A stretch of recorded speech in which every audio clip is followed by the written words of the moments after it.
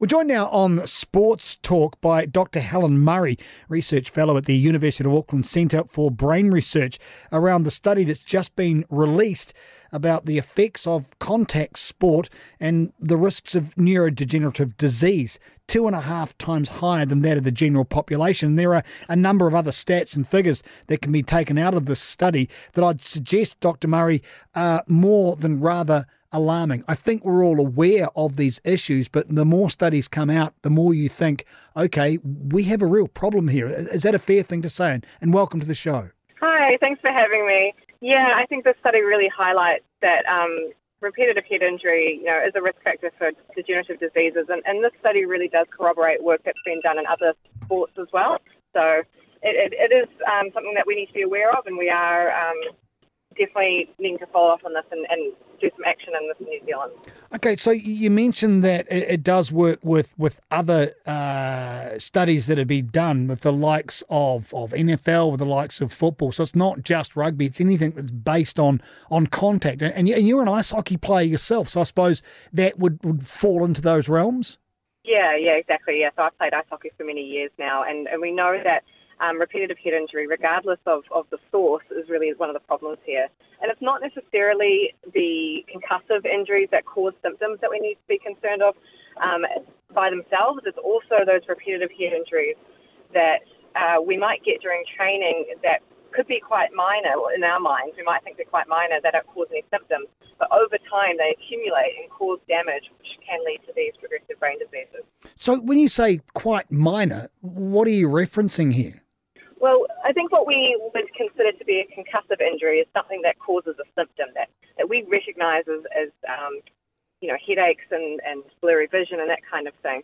But there can be lots of injuries that can happen just from sharp movement of the head during training, during any kind of impact that could move the brain quite violently and cause damage that we might not even be aware of.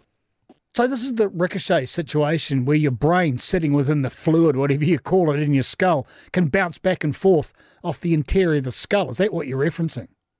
Yes, exactly. Yes. So any time that your head is moving violently, you're going to find your brain actually is moving inside of your skull. So even with a helmet as well, helmets will disperse some of that impact, so it will still cause your brain, your brain will still move inside the skull. The thought that helmets and headgear and the like, it's really more of a situation of dealing with scar tissue on the outside. It's looking at stopping cuts and stuff to your head, but internally they don't do a great deal. But you're saying that they can disperse some of that energy, so better headgear than no headgear. I think the headgear side of things is quite confusing in this situation. So it isn't going to stop you from getting a concussion. Your brain is still going to move around inside your skull, but it can stop very serious injuries like skull fractures or cuts and that kind of thing. So in many cases, headgear is good and useful.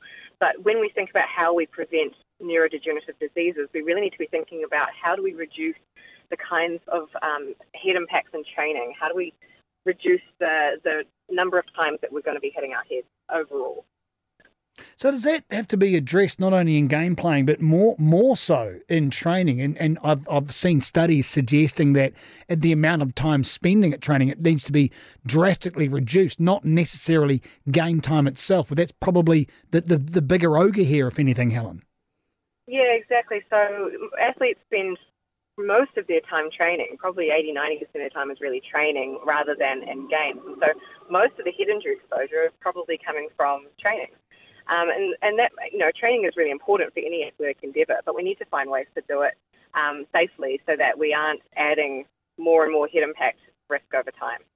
So is there not a simple out, but is there something that we can initiate now that's going to aid and abet people not falling into this trap? Is it as simple as reducing time spent in training? I think that's really going to depend on individual sports. Because where the head injury risk comes from is different for every sport. And so I think it is not necessarily one thing that we can do that's going to work for every single sport. So that really has to kind of come from a sport-specific mindset. But overall, the principle should be that, we should be reducing head injury any way we can. And also, I think monitoring players a little bit more closely during their playing career, after their playing career, to make sure that we detect any changes that are happening and hopefully find ways to intervene. Is there a simple enough way to achieve that as far as maintaining, I suppose, coverage of these players? Is there an easy way to do it? Are they easy enough tests? Are they cheap enough tests? Is it going to be accessible to the general public? Well, I think that's really the issue is, at an elite or professional level, there's a lot of resources to monitor brain health potentially. But for amateur players and for people who are, playing sport throughout their lives, how do we do that in a way that's sustainable and achievable and accessible to everyone? And I don't know if there are answers to this just yet, but it's something that we really need to be thinking about.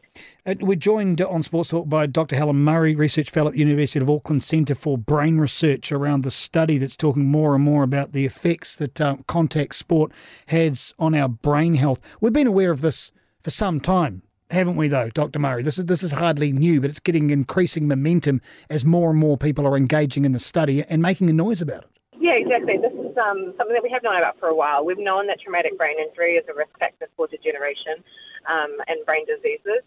I think what's happening now is we're seeing more sports-specific studies that are linking this. So previously there's been studies in American football and soccer, and this study is looking at rugby. So it's more adding to the body of evidence, I think.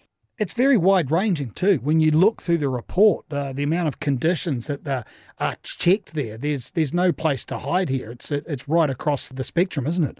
Yeah, there are a lot of different types of neurodegenerative disorders. In this study, they looked at motor neuron disease and Parkinson's disease, and then what they classify as dementia not otherwise specified. But that group could entail all sorts of things like Alzheimer's disease, frontotemporal dementia, or chronic traumatic encephalopathy. And that's one that I always trip up on because it's such a horrible CTE. Yeah, there you go. That makes it a lot easier. Well, what about people in advancing years that think they might be actually suffering from any of these issues after playing a game for so long? Is there any way out for them? What can they do to maybe help themselves looking into the future? I think it's a lot about making healthy lifestyle choices.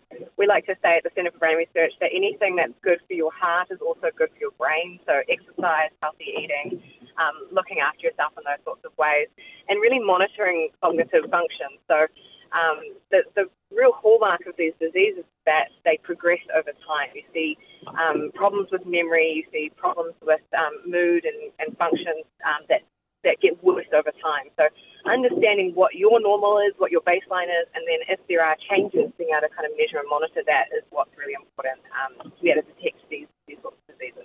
Is this gender specific, Dr. Murray? Is it worse or better, be it male or female, based on, I suppose, the amount of contact sport that is actually played? Is there any talk around that? I think this is one of the biggest areas that really needs some attention. We just don't have a lot of data about female athletes and women in sport. And a lot of that is because women in sport at an elite level is a relatively new phenomenon in the context of history. It's only been, 20, 30 years that we've actually started to get real, women having careers in sport. And so this data just isn't available. And so we don't know yet. But I think it's something that we need to prioritise. As women's sport becomes professional, it's a lot easier to track things like playing career and the number of head impacts that they might sustain and game time. So we can actually start doing these sorts of studies. I suppose the biggest take out of this, it's not that, and you've touched on it a couple of times, not at the professional level, but the rank and file, all the rest of us who play casual sport at an amateur level, the weekend warriors, if you will, because that's where most of the people are actually engaged in sport, not the tiny percentage of super professionals. Yeah, I think the professional game has brought a lot of attention to these issues. There's been a lot of high-profile athletes coming out and sharing their stories of dementia and their diagnosis and how it's affected them, and that's really raising awareness. But it's not something that's limited to professional athletes. And amateur athletes and people who are just sort of playing sport for, throughout their lives also need to be aware that these head injuries do pose a risk to your long-term brain health. Should contact sports, collision sports be concerned about this as far as being able to engage players at a young age? I think they definitely need to be looking at how to address it. There is risk in everything we do in life, and a lot of that is understanding the risk and doing the best we can to mitigate it, and making sure that everything that we do, we're not putting ourselves unnecessarily at risk of head injuries. And I think that's really where the action needs to come, is just making sure that, young children don't need to be getting hit in the head when they're training. It's just not necessary, right? So how do we do it in a sport-specific way and make sure that, we're looking after people so that they don't have a long career of head injuries. Dr. Helen Murray, we thank you very much for your time. And in parting, do you have anything else you'd like to add to our conversation that you feel is relevant to this situation?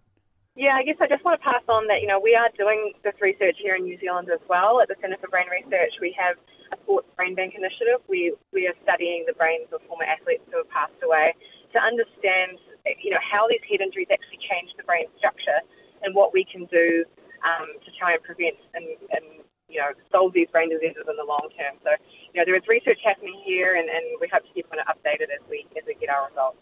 And on that, we thank you very much for your time and expertise. It's been a pleasure. Dr. Helen Murray, thanks for yours. Cool. Thank you very much.